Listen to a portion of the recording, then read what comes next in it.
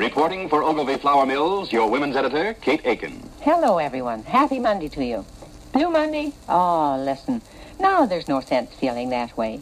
And just to take your mind off the housework and the washing and tonight's dinner, here is a thrilling story about Joan Hall, young Toronto mother who runs a nursery school and goes right on having her own family. That's your women's editor, Kate Aiken, on the CBC circa 1948. She's one of the women in media featured in a new book called Hearing More Voices, English-Canadian Women in Print and on the Air, which explores the time period from 1914 to 1960. Despite media being a difficult business for women to get into prior to World War II, there were female writers and broadcasters who persevered. However, many have disappeared from history along with those broadcasting archives. On this episode of Broadcast Dialogue, the podcast, we talk to the book's authors, Peggy Kelly and Carole Gerson, on their efforts to acknowledge the working women of Canadian broadcasting and publishing in the first half of the 20th century. Hello, my name is Peggy Kelly. I come from both the television and literature background, so I have a PhD in Canadian literature, and that gets me up to the point of writing this book with Carole. Hello, everybody. I'm Carole Gerson. I am a retired English professor from Simon Fraser University, where I taught in the English department for many years, primarily Canadian literature, a lot of women writers, and a certain amount of publishing history. Let's talk about the book itself. This covers a very specific time period and one that often isn't associated with women working in media. What was the inspiration and the motivation behind this project? Well, for myself, I was interested in the radio writers because I have a background in media, and I worked for CTV in the mid-1980s, and when I was there, I experienced unequal pay for equal work, discrimination on the job. For instance, when the station had to transfer from film to video, the film people needed to be moved around, and I went to the operations area where the supervisor told me all newcomers in his department start at the bottom as VTR operators and, learn on the job how to operate within that department. So that was fine with me, but one of my male colleagues who was, roughly the same level as myself in film was promoted to a better position. And it was authorized by the president of the station. The operations supervisor told me that his normal practice was overruled, and the union, which I went to, they refused to file a grievance. So around that time, I was reading Jean Bruce's article that was circulating she wrote about discrimination at the CBC. So I saw similarities. After I left television, I went to university to a women's studies program, and I found myself in a course on women in media led by Gertrude Robinson, who was the first female editor of the Canadian Journal of Communication. And so I wrote an essay in that course that was about my experiences, and I found it interesting because I was able to put my real-life experiences within the framework of a theory that we were discussing in the class. The professor asked me to revise the essay for her special edition on women in the media. And I also rewrote the article for a union magazine, Our Times. And so when I started working in literature and found that these themes were going on everywhere, I was drawn to combine the radio writers with literary writers, the other ones we cover in the book, Hearing More Voices, poets, nonfiction writers, and novelists. So let's talk about this book as an undertaking. You are delving into an area where in some cases audio or other records weren't kept. How long did it take you to write? And how did you both embark on this process of discovery? Yes, I think Carole is going to take that one. Yes, well, it's an interesting story. I'm not sure exactly when it starts. When did you defend your dissertation, Peggy? 1999, that's when we met, isn't it? Yeah, so I guess it starts back then. I come in from the literary side. I have spent much of my career recuperating undervalued or lost women writers. Some of them are sort of well known, but should be better known. I've done a lot of work, for example, on Pauline Johnson, about whom people are always interested in. I met Peggy. Well, let's say it started 20 years ago. And I came in from the literary side, trying to find out more about what women actually read and wrote. And one of the things that was interesting to discover is that there was a lot of emphasis in the recuperation of earlier women writers. One of the big impacts of feminism in the academy was looking for the overlooked and lost women writers in Britain, the US, and in Canada. And I've been pretty active in the Canadian side. Well, it turns out that during the 70s, a lot of people looked back to the 19th century and early 20th century, but then everybody kind of just stopped at 1920. So you have people like Margaret Atwood saying she didn't know she really had any predecessors. And Margaret Lawrence and others were kind of taught that there was a complete void of women writers before them. And of course, that wasn't the case at all. There were literally thousands of women who were getting into print, many of them literary, many of them doing much more functional work. So we're dealing with a number of silos. One is that the recuperation efforts in the literary side seem to focus on the big names, people like Dorothy Livesey, who's pretty important in our work, but is out there, and a lot of people are researching her. So even among the female scholars themselves, feminist scholars themselves, there hasn't been a tendency to look at the much broader field. The second silo is media-based. I'm a print person, and very few people who spend their times working on print actually check out what was going on in the other media, even though in the 20th century, as other media became part of the cultural field, film, radio, and then eventually television, there's been a reluctance to actually see how the writers themselves became multimedia operators, partly by desire, partly by chance, women who broadcast on the radio and then were produced in print, or vice versa, women who started out in print and then ended up in radio and television.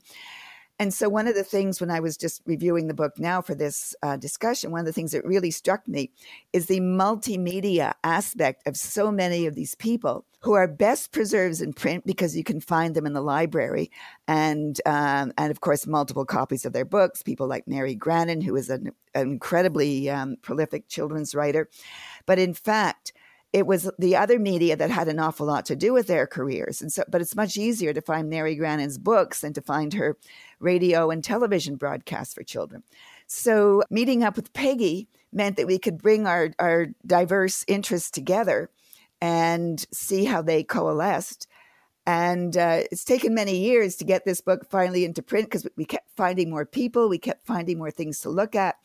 One of the things that impressed me now as I was going through it is the number of people who are actually mentioned. And here I have to commend our magnificent indexer, Cameron Duder, because the book has a very long and detailed index, which means if you're looking for passing or brief references of people, you can find them in the index. And I think that's a really important part of our book because it just indicates, just looking at the sheer length of the index, you can see how many people were out there involved and worthy of mention, even if we don't have time to give them more than a paragraph.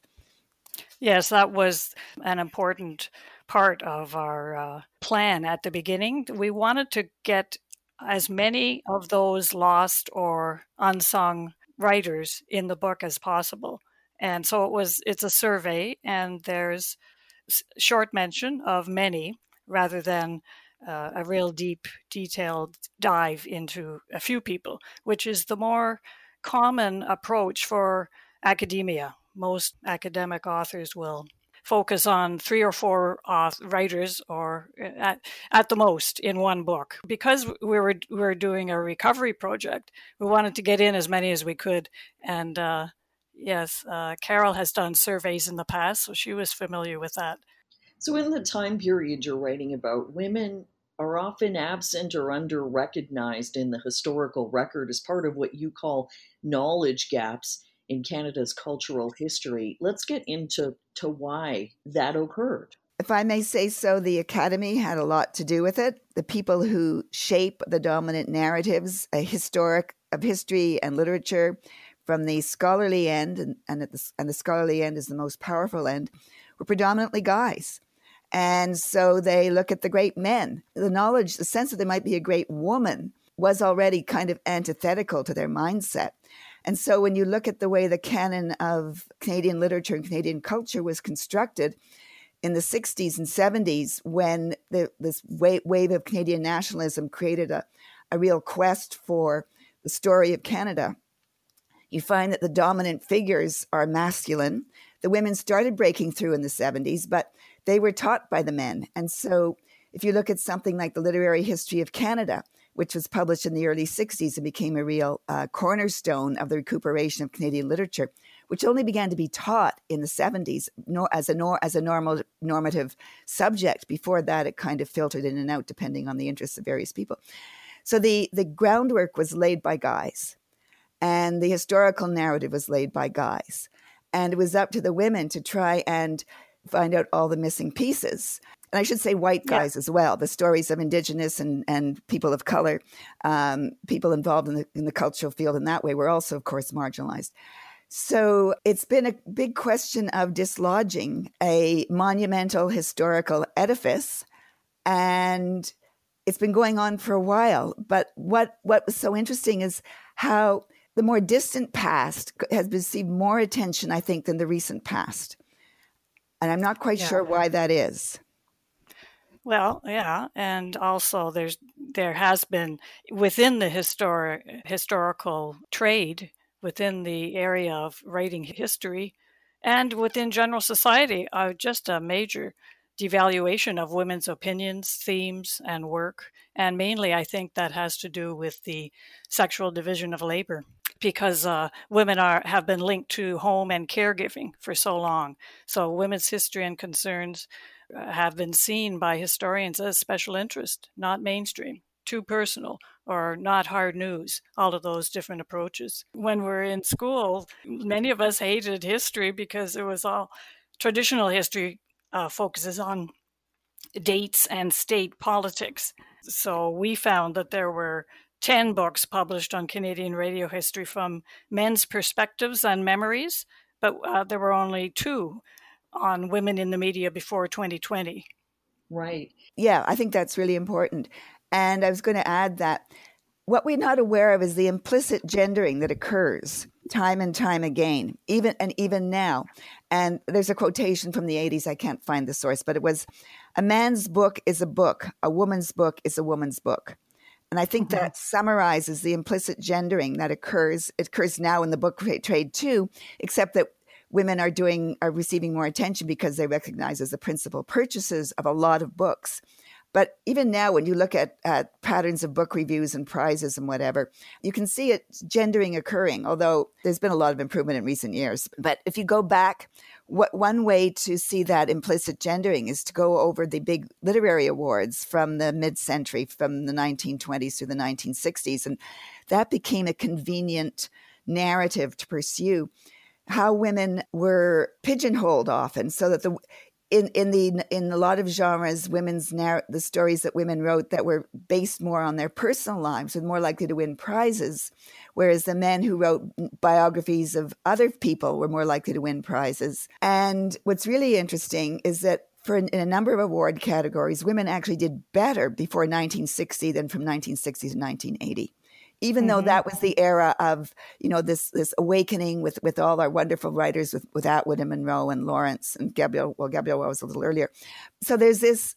Canadians are very self-congratulatory. They keep saying, "Oh, women have really been important in Canadian literature. We recognize women." Well, in fact, if you look at the numbers and if you look at the field as a whole, you'll realize that yes, amazing people like Margaret Atwood and Margaret Lawrence have certainly received attention, but all the other women have not. Whereas if you look at male writers, you'll see a much, much greater range of male writers who receive attention. So we congratulate ourselves because we recognize a few stars. And then generally speaking, we tend not to see who else is out there. Yeah, another reason we haven't heard of many of the women that we're trying to give space to in our book is the fact that the broadcasters destroyed everything. I know when I worked in television, the videotape was not kept. It was erased and reused. there was some film. There was a small library of film stock to turn to when you needed some general footage for a news story, for instance. But paper archives mostly were destroyed. Not everyone, but the private broadcasters just didn't have the space or time or interest to keep things that would be interesting to us to go through. And even at CBC, I read that Elizabeth Long, one of the producers in the 1940s in the Talks on Public Affairs department, she had planned to take all of her files home when she retired. But somehow they were thrown out before she had a chance to do that. Let's talk about the dawn of broadcasting. You found that women were actually, I guess, discouraged from going into radio in the period from 1924 to 39, but that changed when they were needed during World War II. Yes, women were not welcome on air. They had difficulty getting hired before the war. Some of the stories we found related to that. Jane Grey, who was, she did manage to get on air in the 30s and 40s, but she was told that women weren't welcome and she had difficulty finding a spot. And I found the same thing in the 1980s. Most of my male colleagues in that operations department were hostile. And there are better examples maybe from the 40s. In southern Ontario, there was an official Christmas card from a station, and it showed a disembodied woman's legs, just her legs, with the caption, "Christmas wish of a well-filled stocking." So, yeah, women were not made to feel welcome. And they started at a lower salary when they did enter. And it was hard for them to move from female ghettos like support staff to a technical job. But during the war, the men left, and that's when women had this window of opportunity, especially the writers, but even others, still not so many female technicians. But there were female producers in the drama department, very rare. Most of the producers were male. However, there were jobs opened up for women in the war.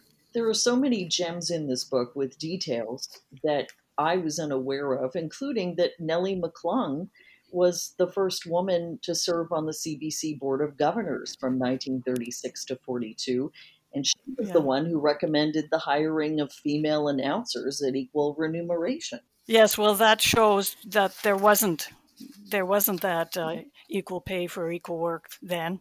And there were very few women there, so she recognized it. Yeah, she was the token woman. That's right. Do you want to talk a little bit about that? The token woman was a very contentious issue among the provinces. That's right, yes. 9 members on the board, CBC's Board of Governors, 9 allowed and divided up across the country. So BC somehow ended up with supplying the token female for several years. And at one point, they decided they were tired of that, and they recommended a man who was active in their provincial Liberal Party. And the government in Ottawa was also Liberal. So it seemed logical to them. But the MP who was representing Alberta refused to name an Albertan female to go to the board. And there was a kerfuffle in the press about this mix-up and this argument that the politicians had. And so eventually they settled it by BC sending another woman. And they never had more than one woman on that board. And it ended in 1958. So let's talk about some of these early women in radio. Okay. Do you have any that you'd like to highlight in particular? Yes, I was thinking of a couple, Kay Livingstone and Mary Pete. And I thought of them because there were different reasons that people haven't heard of them now. Kay Livingstone, she's on the positive side. She's been honored. But it's because her family has kept track of everything, all her accomplishments, and written about her and supported her. She was a radio host during World War II. She had the Kay Livingstone show for CBC in 1944, so during the war. And the program schedule described her as the little dark girl with the big brown eyes whose charming voice is heard over CJBC in a program of poetry. And they seemed to think it was amazing that she wrote poetry as well. So that was the kind of thing she faced. She was also an actress later for CBC radio drama, but mainly she was an activist. She was one of the founders of the Congress of Black Women in Canada in 1951. Black History Week came out of the work that she did with others. And she also coined the phrase visible minority while she was working on the International Women's Year Founding Committee. And that was later. Now she has her face on a stamp, and she's had other honors. So her activist colleagues, her daughter, Renee Livingstone, and Black historians kept her memory alive in spite of her lack of publications, because that's something we noticed. If a radio host, female radio host, didn't publish something, we found it hard to find anything out about them. So Kay was different. She didn't publish anything, but her name has been kept alive. And Mary Pete, we know of her because she published 3 memoirs. And one of them was called A Girl in a CBC Studio. So she explained her program, Tea and Trumpets, in that book. She was a real humorist, a comedian. She actually put out I don't know if it was a tape, but later on, something that was devoted directly only to comedy. But she certainly had a marvelous sense of humor and a great understanding of satire that came through in the program Tea and Trumpets that was broadcast by CBC Montreal between 1958 and 1965. And she is interesting to me because when she first went into radio, she was recovering from postpartum depression. She found that doing some creative work, writing scripts, cured her of it. And she claimed in her book that someone who is creative like her, she has to do something creative. It's like breathing. And so she went into it, even though she was often asked, what does your husband think of this? Or how are things going at home? You know, that was always people's concern. And as a matter of fact, her first show on CBC in Montreal, the Montreal Herald announced the fact that it was going on by this headline, Housewife Mary Pete selling comedy scripts to the CBC. She says she was teased by her male colleagues for that label. But she found a way to speak back. For instance, one of her listeners wrote in and said that Mary Pete's voice was whiny and nasal, and it was an offensive letter. And what Pete did was read the whole letter on air during her show, Tea and Trumpets. And then after reading the letter, she had the newscaster Frank Willis read the rest of that episode. And he was well known for having a deep voice. He was a newscaster. Yeah, so she knew how to puncture people's negative comments. So all of this begs the question, where are we now? You talked about how few books have been written about women in Canadian media. How far have we come? Well, I think one of the problems is that we have far more media in our lives. It was easier to follow trajectories when it was, well, first of all, just print. Then we had film entering, but film was highly specialized because you had to go to a movie theater. Radio becomes part of people's lives in the 20s, 30s, 40s. But now, then with television and now all the media that are competing for our attention, we're in a very different space. But one of the things that is very hard to remember, and of course I can remember it from my childhood because I'm old enough, is the significance of radio in the home. And the way that radio people became part of people's lives. With people like Kate Aitken, for example, who was the friend of thousands of women at home who would have the radio on and listening to Kate Aitken while they were doing their ironing or cooking or whatever, who gave domestic advice, very calm, very, very quiet, spoken person. And she, but incredibly organized. She was a master at media and managing her career. She ended up publishing a great many cookbooks and books of domestic advice. And people like her were actually, she was in the kitchen. She was there. She was the companion. And that sense now of radio people being your daily companion, it is gone. I remember children's story hours at night. And then people like Mary Grannon, Just Mary. You felt like you knew these people because you didn't have to separate them from your lives. You didn't have to sit down and watch a screen. You could listen to them while you were doing other things.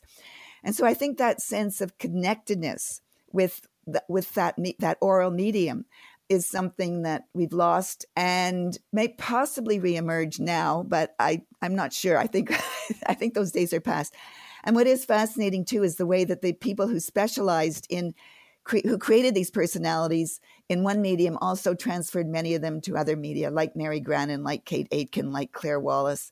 And so their presence as figures in the lives of a great many people is something that we've kind of lost today. I don't know, but I'm skeptical, and I'd like to see someone bring forth some statistics so we could compare to this earlier time period when there was so much discrimination in terms of pay and work choice and all the other things, lack of pension inclusion, poor valuations for insurance, all those things, life insurance. Yeah. So I don't know. I don't think we have achieved full equality. I've heard anecdotal claims that it has changed, and I hope that's correct, but I'd really like to see some statistics. Yeah, part of the issue has been that a lot of the radio groups, particularly the private ones, don't like to release their inclusion and diversity stats. You know, that's an ongoing issue that's been highlighted by the current racial climate. Are there any thoughts that you'd like to close on? There's so many stories that we haven't told. I was looking through it now. I think there's so many people who deserve to be better known because they were very much part of people's lives. They were out there. They made a difference, and that's been lost. But maybe it can be recuperated. You never know. I mean, that's the extraordinary thing is that one of the advantages of the digital age is that stuff is getting found and people are starting to learn about it. And so it could be that there are still boxes in people's basements and attics of family archives, of tapes that might be recoverable. And there are stories that are waiting to be told. Are you still collecting stories? Are we, Peggy? Well, I'm working on Madge Macbeth now, and I'm doing a biography of her, drafting one, and she was involved in radio in the early days. She was born in 1878. I'm going to be looking into that part of her work, but I haven't planned on doing more searching for the others. It really, for more people that would be similar to what we've done here, because it takes so much archival work. It's a lot of fun. I really enjoyed the listening to tapes that CBC has left with the archives and hearing the way they put together a play and use the music and sound and voices to develop it. It's fascinating. It's just a very huge amount of work to go forward with that. Yeah, I see our book as a seed bed, and I just hope that people. And I don't know if I can follow this metaphor, but I do hope that people pick up some of these suggestions. That if they're wondering about that box of letters in the attic, please keep it. Mm-hmm. Don't throw it out. Read them, even if you can't read cursive anymore because they're not teaching it in schools. Save them. Because the times are changing so quickly. It's so easy to lose track of what was significant in the past. And there's a tendency just to highlight sort of important events. I'm speaking the day, 2 days after Remembrance Day, when everybody's talking, people are talking about their great-grandparents' war correspondence. That isn't the only thing that mattered. What mattered very much, yes, that matters, but there are other things that matter too. And digitizing things is great, but it isn't the only way of preserving them. So keep the original records too, please. And that's also a plea to repositories. Mm-hmm. Keep the original newspapers. Just because you've digitized one edition doesn't mean that you've got them all. And besides, you might not be able to read them once they've been digitized because you never know what OCR does. Mm-hmm. And so, there's a great tendency to clear out records because the digital era seems to be overtaking everything. And I worry that it's not going to work out quite as beautifully as the dreamers think it will. Where can people find the book? Yes, online? It's available at borealispress.com. It's a Canadian publisher in Ottawa, and they have an online store. So if you go to borealispress.com, you can order it online.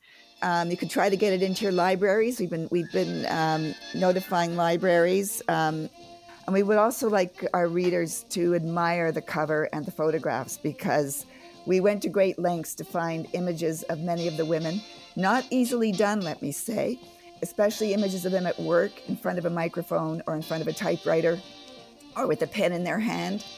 And because we really want to make it clear that we're interested not in the sort of dark corners of their lives, but in the professional side of their lives and bringing forward their work as major cultural participants. I'm so pleased you could both join me today. Yeah, it's been fun. Thank you for having us. Thank you. We're certainly interested in getting the word out there that the history is alive and should be kept alive as long as possible.